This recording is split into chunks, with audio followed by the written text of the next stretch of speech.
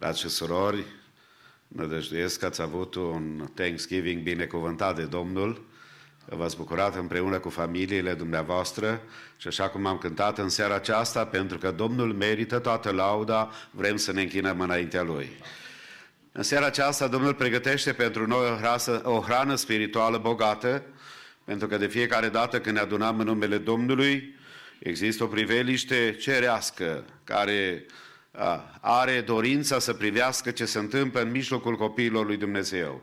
De aceea rugăciunea noastră, cântarea noastră, vestirea Evangheliei, închinarea înaintea lui Dumnezeu are valoare pentru că Domnul este bun față de noi.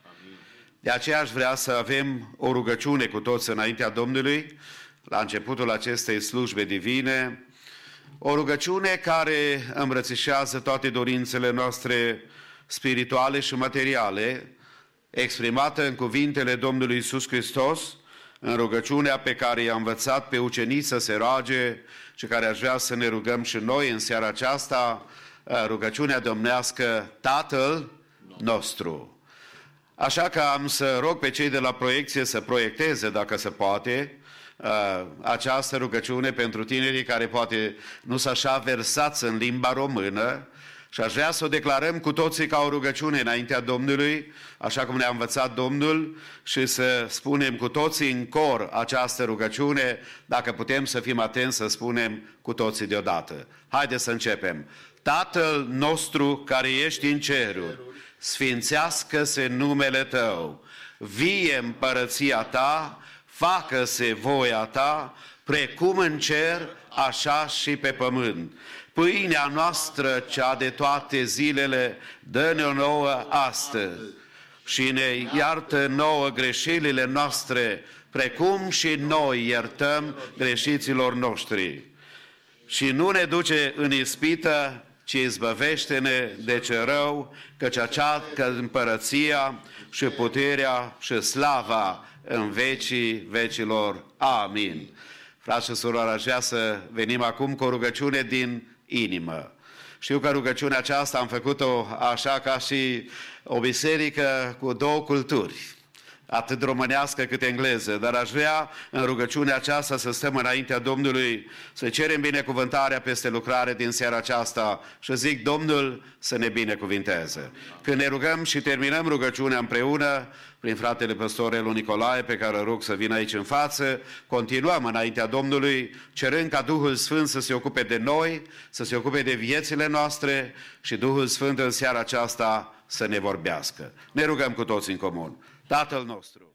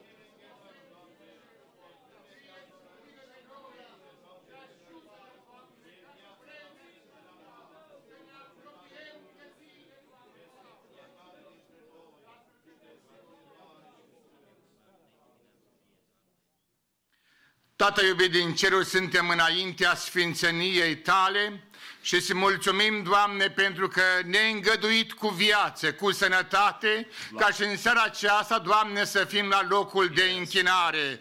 Binecuvintează, Doamne, pe mic, pe mare, pe tânăr, pe bătrân, Doamne, și în seara aceasta te rugăm, lasă-L pe Duhul Sfânt, Doamne, să ne cerceteze pe fiecare în parte. Ai în vedere, Doamne, pe cei care nu sunt cu noi, pentru cei care sunt bolnavi, Doamne Iisuse, te rugăm în numele Tău să-i cercetezi acolo unde se găsesc ei. Pentru cei ce au nevoie de atingerea Ta, Doamne, te rugăm să le dai vindecare, să le dai viață, să le dai sănătate, Doamne. Și te rugăm de asemenea, Doamne, binecuvintă întreaga slujbă din seara aceasta. Cu autoritatea Ta divină, Doamne, autorizează întreaga lucrare.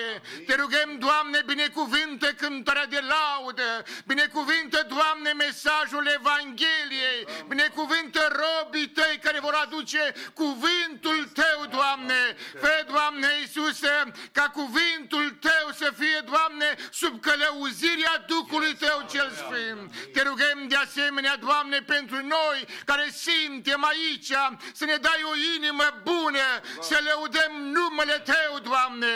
Te rugăm, pregătește ființa noastră pentru a sta înaintea Ta. Îți mulțumim, Doamne, că până în prezent ai fost cu noi, ne-ai binecuvântat, Doamne, ne-ai protejat, ne-ai păzit de primejde, de accidente, Doamne, ne-ai dat viață și sănătate, lăudat să fie numele Tău, Doamne. Binecuvintează, Doamne Iisuse, familiile noastre, binecuvintează, Doamne, tineretul casei Tale, toți împreună, Doamne, dorim să Te lăudăm pe Tine, să preamărim numele Tău și îți mulțumim pentru că ceea ce Tu binecuvintezi rămâne binecuvântat în veci. Amin. Corul mixt onorează numele Domnului cu o cântare. Salutăm pe fratele Odniel Știrb, care de asemenea va cânta spre slava Domnului. Și în urmă vom asculta primul mesaj al serii prin fratele Jordan Pence, spre lauda Domnului și îmbărbătarea credinței noastre. Ocupăm locurile și ne închinăm Domnului.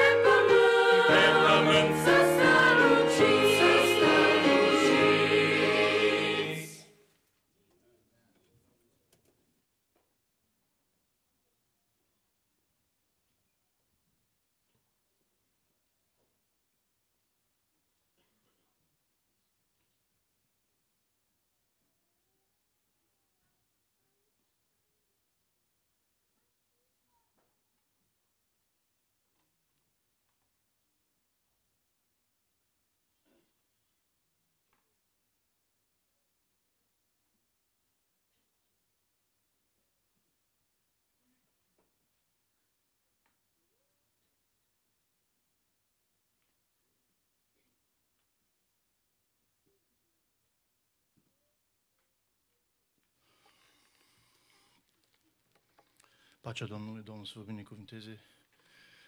Anul acesta a fost un an de multe surprize, poate, pentru mulți dintre noi și încă nu-i gata, dar prin toate numai Domnul ne-a ajutat și ne ajută.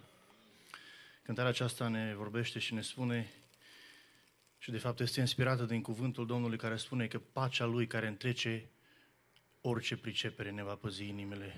Doar prin pacea Domnului, doar prin liniștea care o dă Duhul Sfânt. Așa putem să străbatem zi de zi prin valea plângerii. Domnul să ne ajute. Amin.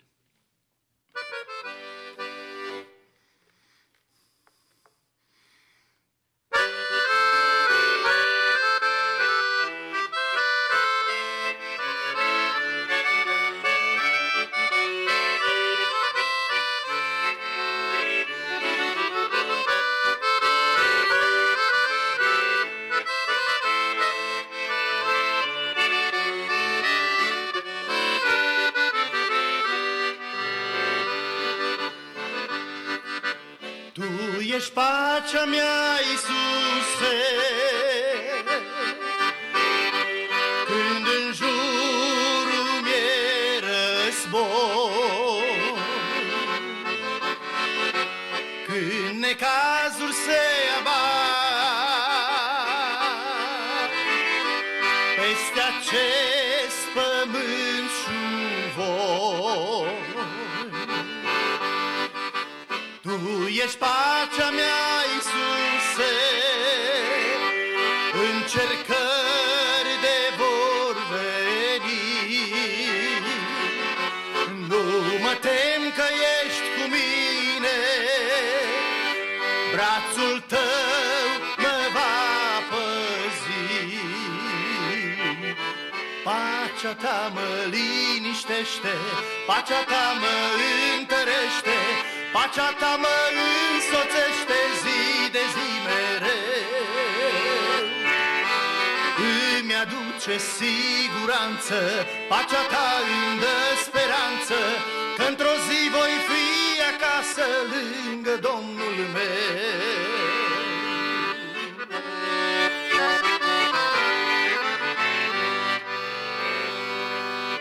Tu ești pacea mea, Iisuse, ești tot ce îmi doresc, pe cărarea mântuirii, fericit călătoresc.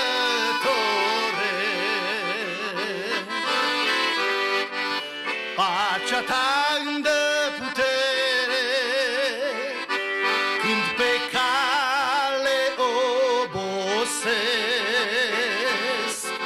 Îmi ridic ochii spre ceruri și atunci ajutor privesc.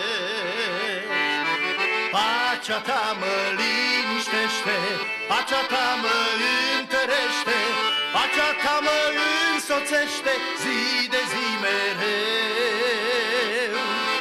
Îmi aduce siguranță, pacea ta îmi dă speranță, că într-o zi voi fi acasă lângă Domnul meu.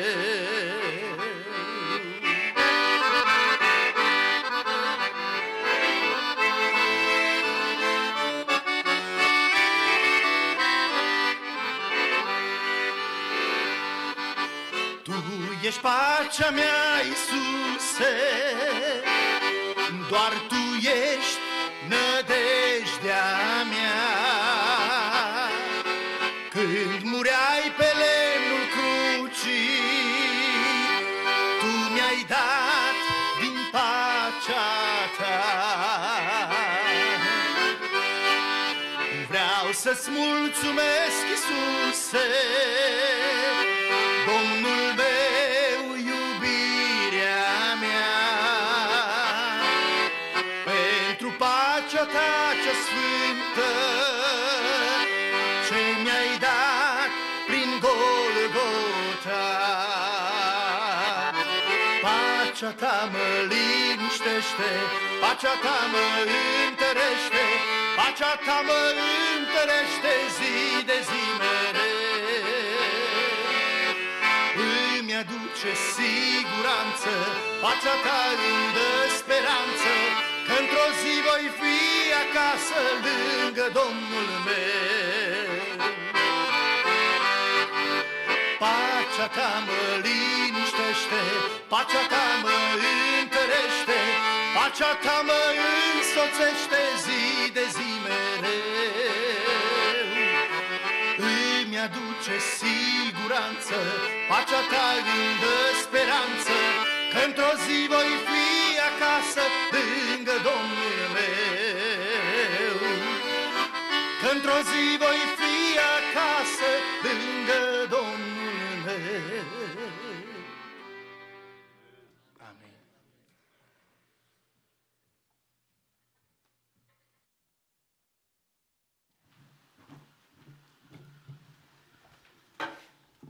Good evening, church. Hope you all had a nice Thanksgiving. I know I did. Lots of good food, just no Romanian food. I guess that comes with being American, unfortunately. But yeah, it's good to be with you guys tonight. Tonight, I want to speak about something that as I've been preparing this message, I've been learning about myself that I lack in, and that's this idea of contentment. It's something as I've been studying for this message this week, and I've been reading through the book of Philippians and learning more about the life of Paul and the struggles he went through, but how he was content through it all. And I look at my life and I think to myself, wow, I really struggle in this area. I want to just begin by reading out of Philippians 4:10 verses 13, or 4 verses 10 through 13. This is what it says. It says, I rejoiced in the Lord greatly that now at length you have revived your concern for me. You were indeed concerned for me, but you had no opportunity. Not that I'm speaking of being in need, for I have learned in whatever situation I am to be content. I know how to be brought low. I know how to abound. In any and every circumstance, I have learned the secret of facing plenty and hunger, abundance and need. I can do all things through Christ who strengthens me. Amen. When we read this and we hear Paul saying, he knows how to be brought low. He knows how to abound. And in every circumstance, he's learned the secret of facing plenty and hunger, abundance and need. He's learned the secret of being content. And for most of, if not all of you, know a lot about Paul. And he didn't have an easy life. He didn't have a life that maybe we all want necessarily as Christians. He suffered a lot, but he still learned the secret of being content. And I think as Christians, that's something that we need to be taking seriously as well, so that we can be effective in our ministries even when life's not going great.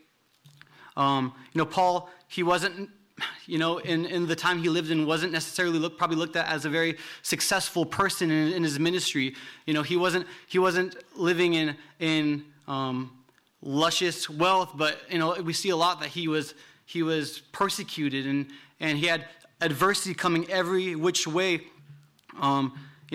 He struggled with his health, not so much because he was sick all the time, but because he was constantly taking on abuse, constantly taking on people whipping him and doing different things. I'm sure his body wasn't in great condition. But in spite of everything he went through, he still was happy and was still content. And why was that? Why? It's because he had Jesus. And he knew that Jesus was all he needed to be content. Jesus was all he needed to have enough and to be satisfied. I want to just kind of read some of the things that Paul endured during his ministry, because I think it really gives us a really clear image of what he really faced and what he really endured. And mind this, in spite of everything I'm about to read, he still lived a life of contentment. This is what it says. I'm going to be reading out of 2 Corinthians chapter 11, verse 24 to 29. Sam, if you can somehow get that up, I'm not sure if you can, but I'm just going to start reading. It says, 5 times I received at the hands of the Jews the 40 lashes less one. That's 5 times. 3 times I was beaten with rods. Once I was stoned. 3 times I was shipwrecked. A night and a day I was adrift at sea, on frequent journeys, in danger from rivers, danger from robbers, dangers from my own people, danger from Gentiles, danger in the city, danger in the wilderness, danger at sea, danger from false brothers, in toil and hardship, through many a sleepless night, in hunger and thirst, often without food, in cold and exposure. And apart from other things, there is the daily pressure on me of my anxiety for all the churches. Who is weak? Am I not weak? Who is made to fall? Am I not indignant? Man, Paul had a hard life. I mean, Paul was an extremely faithful apostle of Christ. He was extremely faithful to the call that God had on his life. But man, he suffered for the gospel. He's a true example of someone who suffered. You know, today's society tries to teach us that if you're a Christian, if you give your life to God, you're gonna have wealth, you're gonna have your health, you're gonna be successful, you're gonna have a big family, an awesome wife or an awesome husband, and that life's gonna go great for you. But Paul is a prime example that that's not what the case is. And Scripture teaches us the exact opposite as well. He knew that, man, if I have to suffer for a little bit here on earth so that I can push forward the mission that God has given me, which is to share the good news of the gospel of Jesus Christ, who in their time, just a few years before he was preaching, had died on the cross for their sins. If me suffering and living on this earth and following Christ means that I get to share the good news of Jesus Christ to some people, man, it's worth it.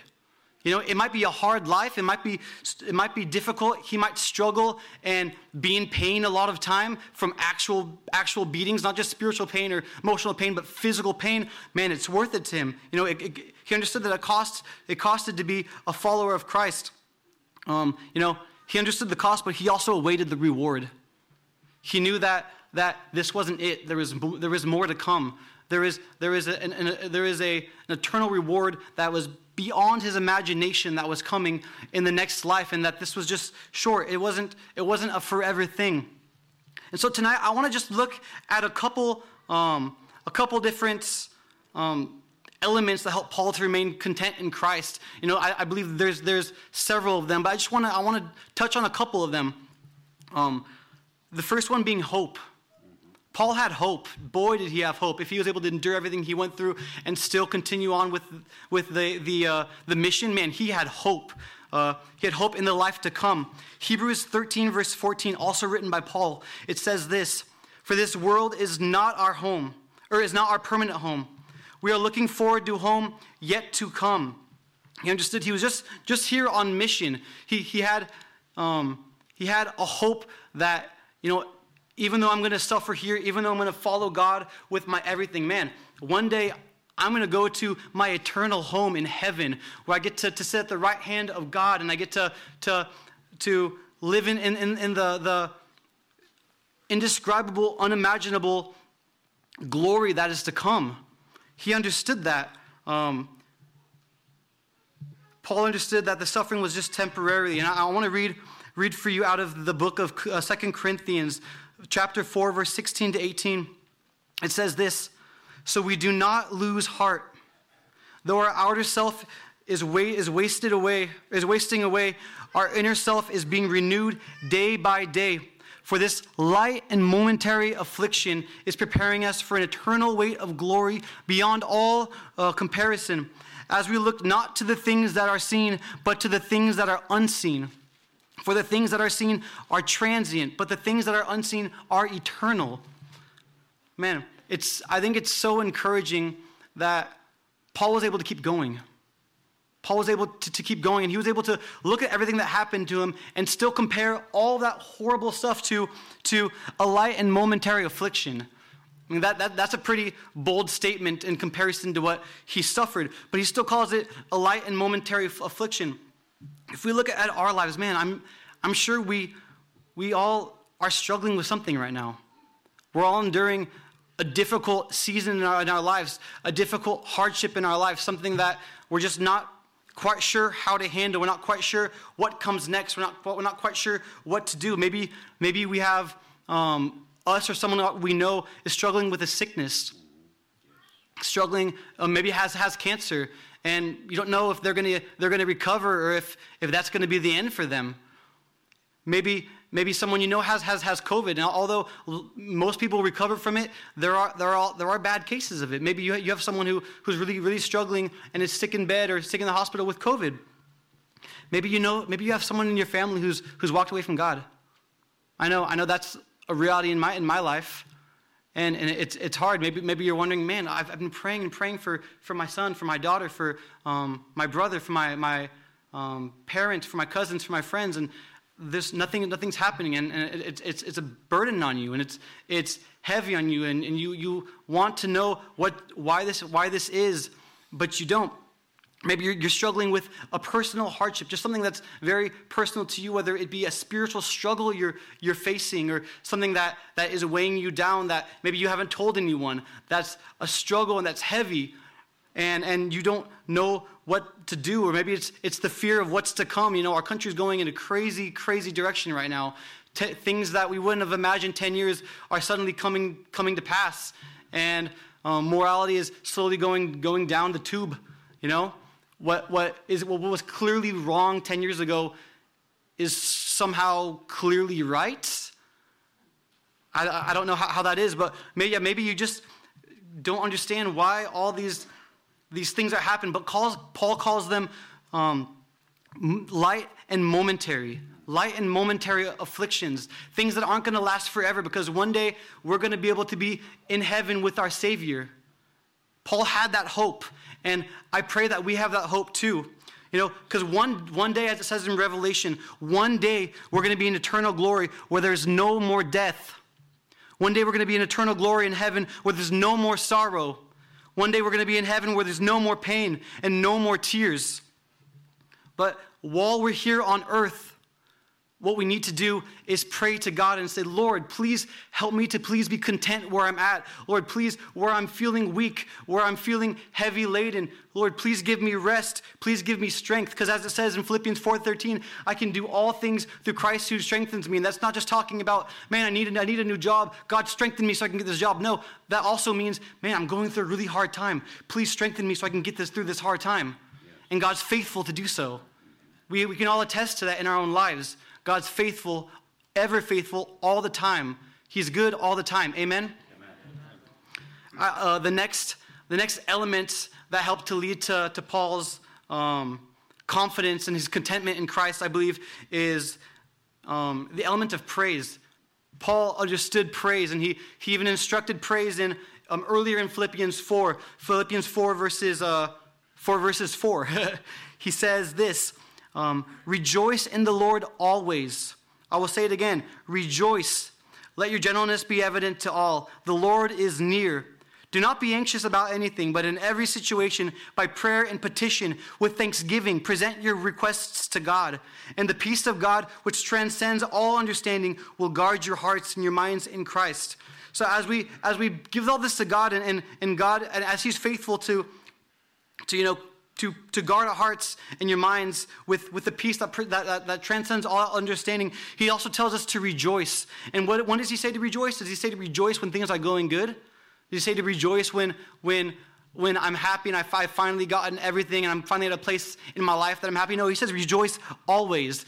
And in the Greek, do you know what always means? It means always. And I actually looked it up because I wanted to make sure that I wasn't just going to say that as some cliche line. It actually means always. Always means always. And there's no condition to when we should rejoice and praise God. Even in the lowest and the hardest of situations, we should say, God, praise be to you for your goodness and for how you've taken care of me through all the situations I'm going through. Now I'm going through some hard things, but I know that you're going to take care of me because you're good. Something that Paul excelled in, he excelled in this, is that he didn't keep his eyes on the conditions of life and he didn't allow those to guide him, but he kept his eyes on Jesus to allow him to guide, him to be his guide. You know, oftentimes we allow the situations that we're in to guide us, and like if I'm doing bad, then we're like, God, why is this happening? Come on, why are you allowing this to happen? But just like Paul said earlier, rejoice in all situations. Let God and His promises guide you during the difficult times and in the good times. We don't praise God enough in the good times. We need to do that more. Acts 16, verses 22 to 25, we see a scenario where Paul and Silas have been dragged to the courtyard because they've caused civil distress, I guess you would say. That's what they would call it. Acts 16, verse 22 to 25. I'm just going to read this for you. The crowd joined in the attack against Paul and Silas, and the magistrates ordered them to be stripped and beaten with rods. After they had been severely flogged, they were thrown into prison, and the jailer was commanded to guard them carefully. Again, another example where Paul was beaten, him along with Silas. And the jailer was commanded to guard them carefully. When he received these orders, he put them in the inner cell and fastened their feet in the locks. At this point, I think if I was a follower of God, or if I'm thinking how Paul might react, I think, like, God, why? I think that maybe Paul would be talking to God, like, God, I'm trying to serve you. I'm trying to be faithful in my ministry. Why is this happening? Like, are you serious? Like, Lord, please just let something good happen to me. Give me a break. Come on, God. But that's not what Paul does. He does the exact opposite. Paul says at verse 25, about midnight, Paul and Silas were praying and singing hymns to God, and the other prisoners were listening to them. Suddenly, there was a violent earthquake that the foundations of the prison were shaken. At once, all the prison doors flew open and everyone's chains came loose. Paul and Silas, they didn't complain, but what did? They praised God. They praised God. It says they were praying and singing hymns to him. They were singing and glorifying God in the midst of yet another pretty crummy situation that they found themselves in, but they didn't complain. They said, God, you're still good. We don't know exactly what they said, what they prayed, what they sang, but I can just imagine them saying, man, God, you're still good. God, I'm in the pits right now, but you're still faithful. God, I trust you. And how often do we do that in our hard times? Or how often do we do that? But I feel like lots of times we maybe say, God, again? Seriously? God, I was finally in a place where I was feeling content. God, now you're putting me in another struggle? Come on, God. No, but Paul says, hey, rejoice always. And that's what he does here. And it's so important that we just take hold of this. And I want to bring this to a close as I conclude, and just encourage you guys, don't lose heart wherever you're at. Don't lose heart. Paul was content because his eyes weren't on the situation. His eyes weren't on the struggle he was going through, but his eyes were on Jesus Christ the whole time. They were on God and what was to come. They were on God and his goodness. He didn't look at the outward situation, but he kept his eyes firmly set on Jesus. It's not like when Paul got hit and flogged, he was like, oh man, that hurts so good. That hurts so good. No, I'm sure it was a horrible experience. But he didn't let that experience to direct where his eyes were looking. He didn't let that experience to guide his thoughts and his mind. But no, even in that, he was like, man, God, if this suffering is gonna bring you glory, God, bring it on. Bring it on, because it's just you and me, and I know you're going to take care of me. So just to conclude, although we may suffer, we can live with the contentment and hope, because greater is he who is in us than he who is in the world. Greater is our God than the sufferings and the struggles we endure. Christ is enough and he is sufficient. Amen? Amen. God bless you. I love you guys. Dumnezeu să-l binecuvinteze. Cu biserica ne aflăm la Faptele Apostolilor, capitolul 22, în citirea Bibliei din anul acesta. Vă invit să ne ridicăm cu toți în picioare. Fratele Mike Corduc va citi în limba engleză.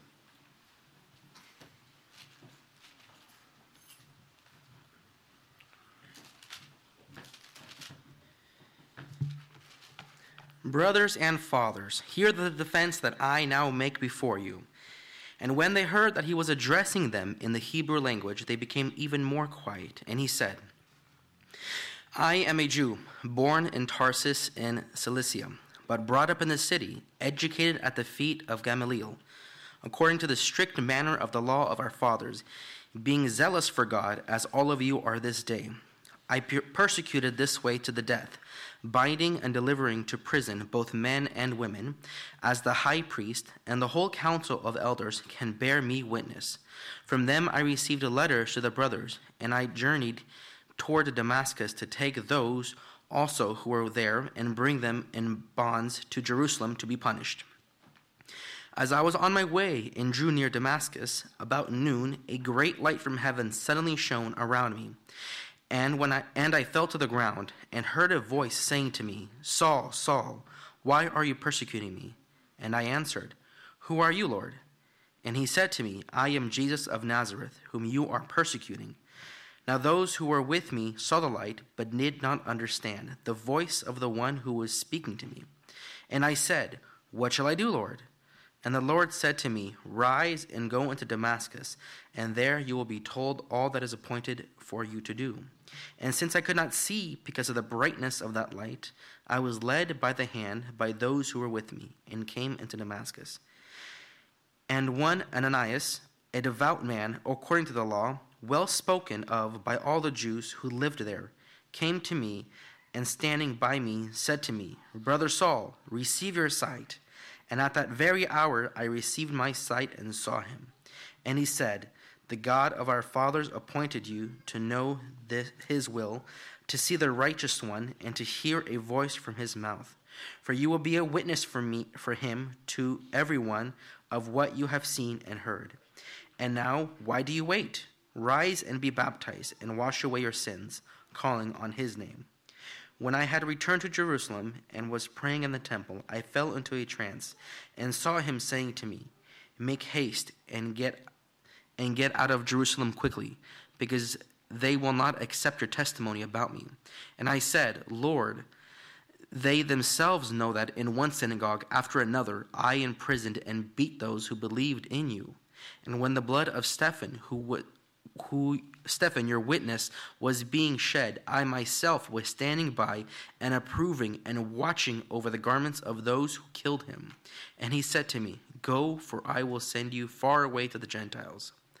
Up to this word they listened to him. Then they raised their voices and said, Away with such a fellow from the earth, for he should not be allowed to live. And as they were shouting and throwing off their cloaks and flinging dust into the air, the tribune ordered him to be brought into the barracks, saying that he should be examined by flogging, to find out why they were shouting against him like this. But when they had stretched him out for the whips, Paul said to the centurion who was standing by, Is it lawful for you to flog a man who is a Roman citizen and uncondemned? When the centurion heard this, he went to the tribune and said to him, What are you about to do? For this man is a Roman citizen. So the tribune came and said to him, Tell me, are you a Roman citizen? And he said, Yes. The tribune answered, I bought the citizenship for a large sum. Paul said, But I am a citizen by birth. So those who were about to examine him withdrew from him immediately. And the tribune was also afraid, for he realized that Paul was a Roman citizen and that he had bound him. But on the next day, desiring to know the real reason why he was being accused by the Jews, he unbound him and commanded the chief priests and all the council to meet, and he brought Paul down and sat him before them. Amen. Onorăm pe Domnul cu darurile noastre de bunăvoie în timpul unei cântări comune. Frații responsabili cu colecta, îi rugăm să ne ajute. Vă invit să ocupați locurile.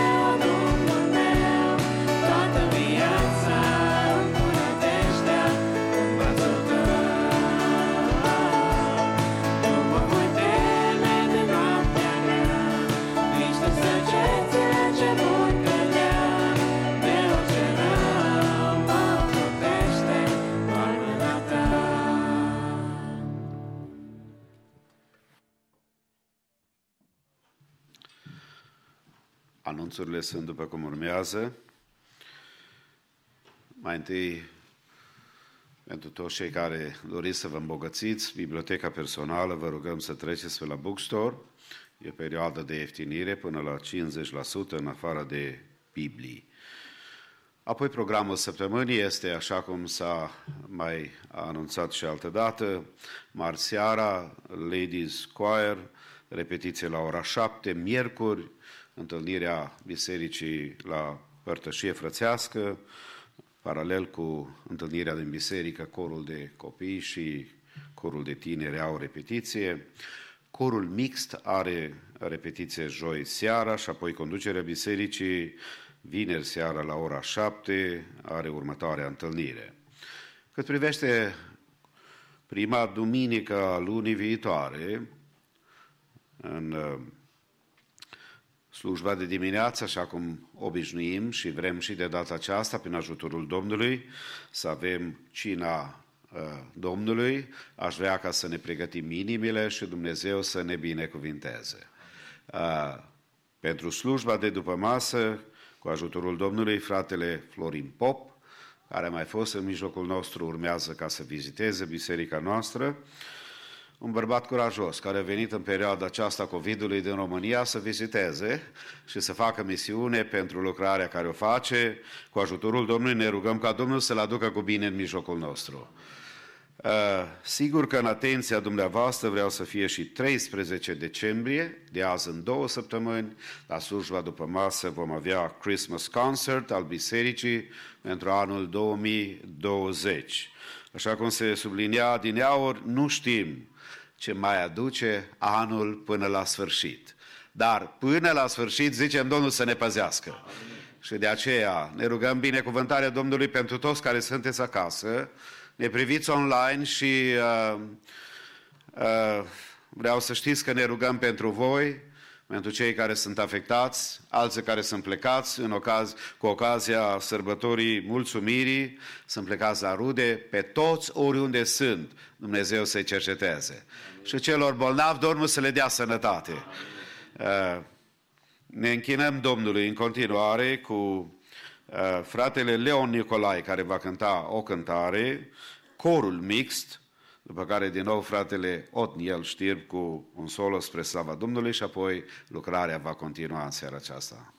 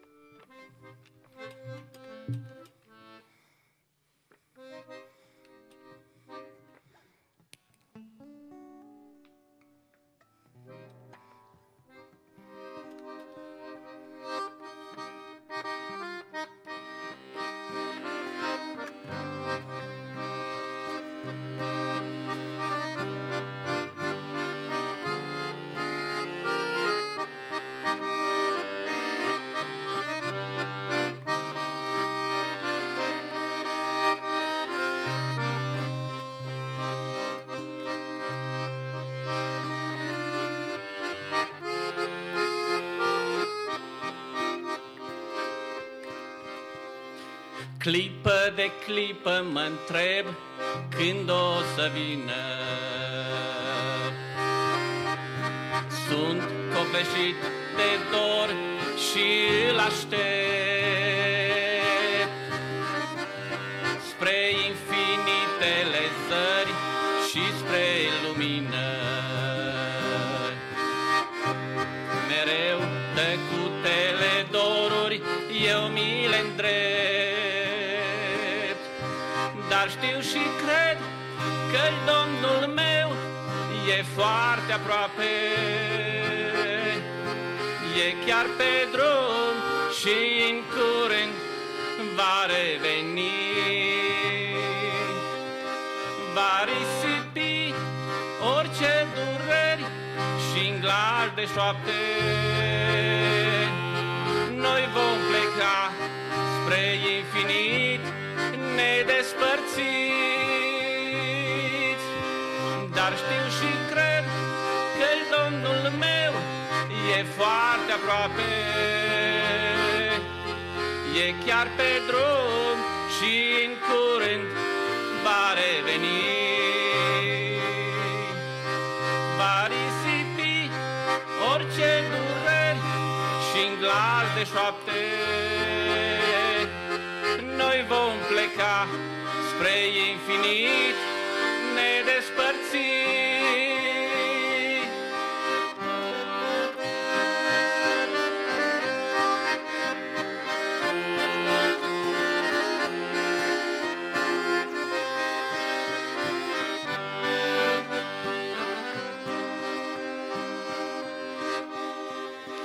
De strălucire atunci se va umple zarea, când se va întoarce Iisus ca un răspuns la lacrimi, la dor, la suspin, la așteptarea celor ce l-au iubit de pe pământ. Dar știu și cred că Domnul meu e foarte aproape, e chiar pe drum și în curând va reveni. Va risipi orice dureri și-n glas de șoapte, noi vom pleca spre infinit nedespărțit.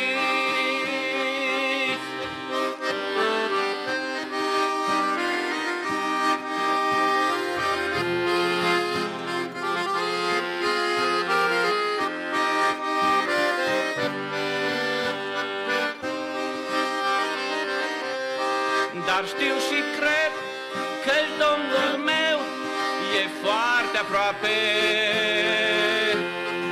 e chiar pe drum și în curând va reveni. Va risipi orice dureri și-n glas de șoapte,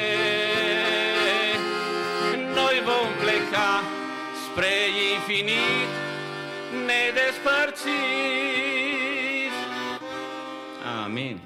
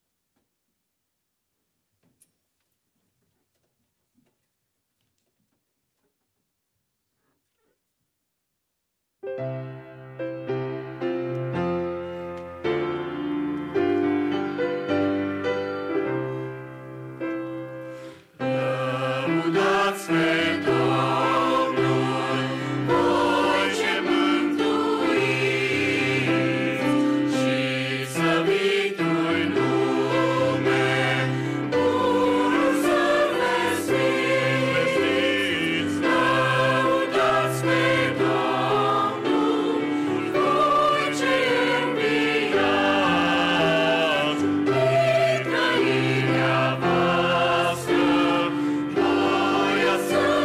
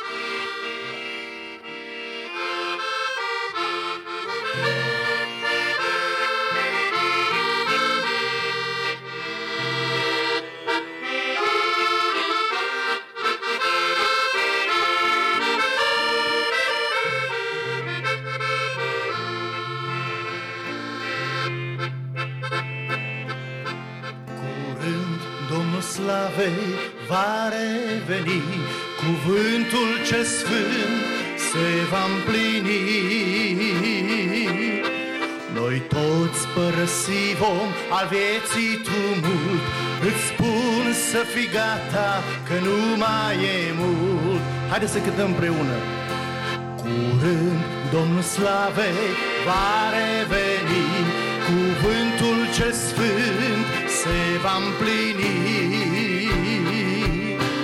Noi toți părăsi vom al vieții tumult, îți spun să fii gata că nu mai e mult. Să cântăm Maranata, vino Doamne cât mai curând. Să cântăm Maranata, până când vom pleca de pe pământ. Să cântăm Maranata, vino Doamne cât mai curând. Să cântăm Maranata, până când vom pleca de pe pământ.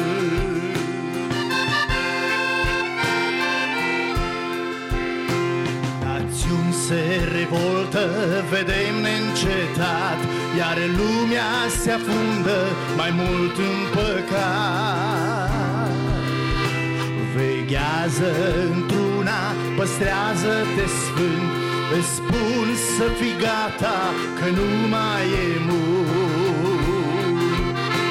Națiuni se revoltă, vedem neîncetat, iar lumea se afundă mai mult în păcat. Veghează într-una, păstrează-te sfânt, îți spun să fii gata că nu mai e mult. Să cântăm Maranata, vino Doamne cât mai curând. Să cântăm Maranata, până când vom pleca de pe pământ. Să cântăm Maranata, vino Doamne cât mai curând. Să cântăm Maranata, până când vom pleca de pe pământ.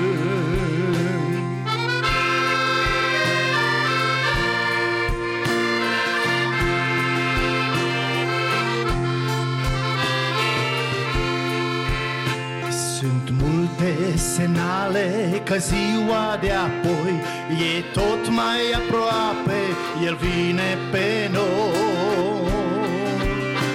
Veghează și stai ca străjerul pe turn, îți spun să fii gata că nu mai e mult.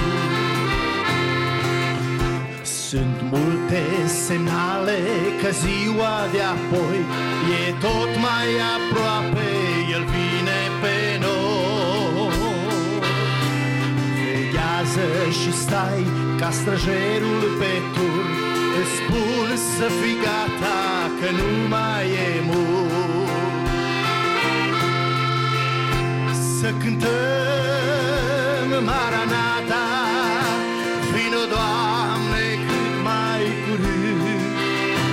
Să cântăm Maranata, până când vom pleca de pe pământ. Să cântăm Maranata, vino Doamne cât mai curând. Să cântăm Maranata, până când vom pleca de pe pământ. Amin. Ne pregătim să ascultăm cuvântul Domnului prin fratele păstor Nelu Mois, dar înainte de aceasta cu toții împreună cu worship team, cei care puteți, haideți să ne ridicăm în picioare și să cântăm Domnului cu bucurie, anticipând ca Domnul să ne vorbească.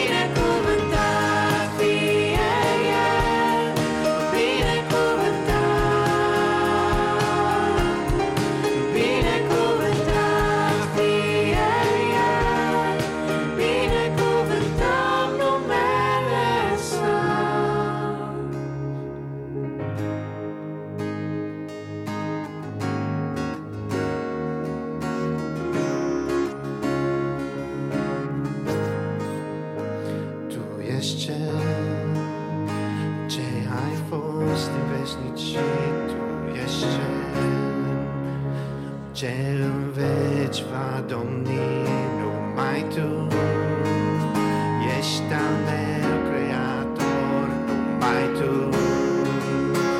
ești pe veci Mântuitor, Tu ești Cel ce pe mare a umblat, Tu ești Cel ce din morți a înviat, numai Tu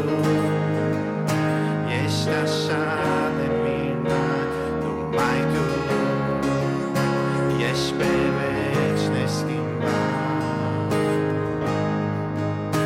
Nimeni nu-i ca Tine, Iisus. Nimeni nu-i ca Tine, Iisus. Numele Tău e înălțat și orice națiune se va pleca, întreg universul va declara acum și în veci gloria Ta.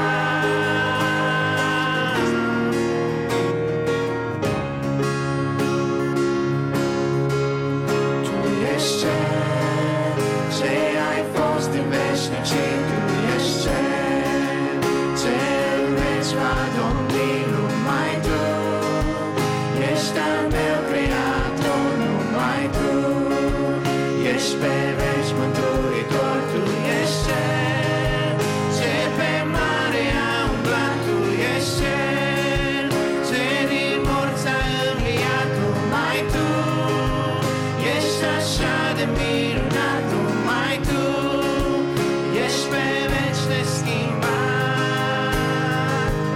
Nimeni nu-i ca Tine, Iisus.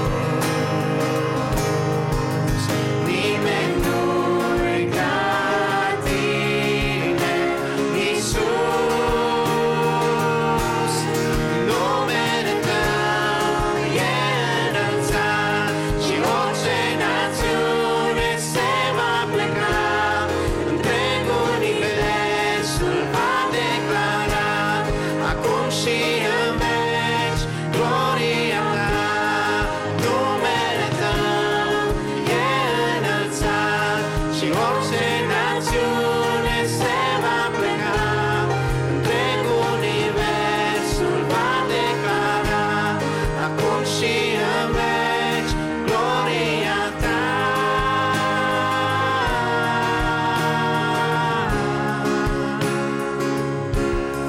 Gloria Ta.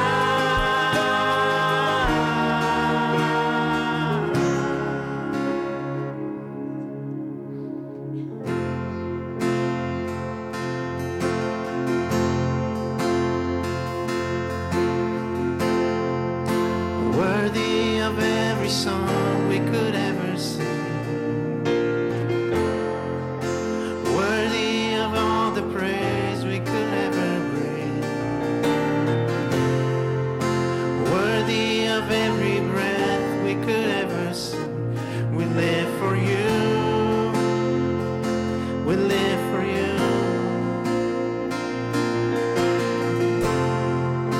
Jesus, the name above every other name.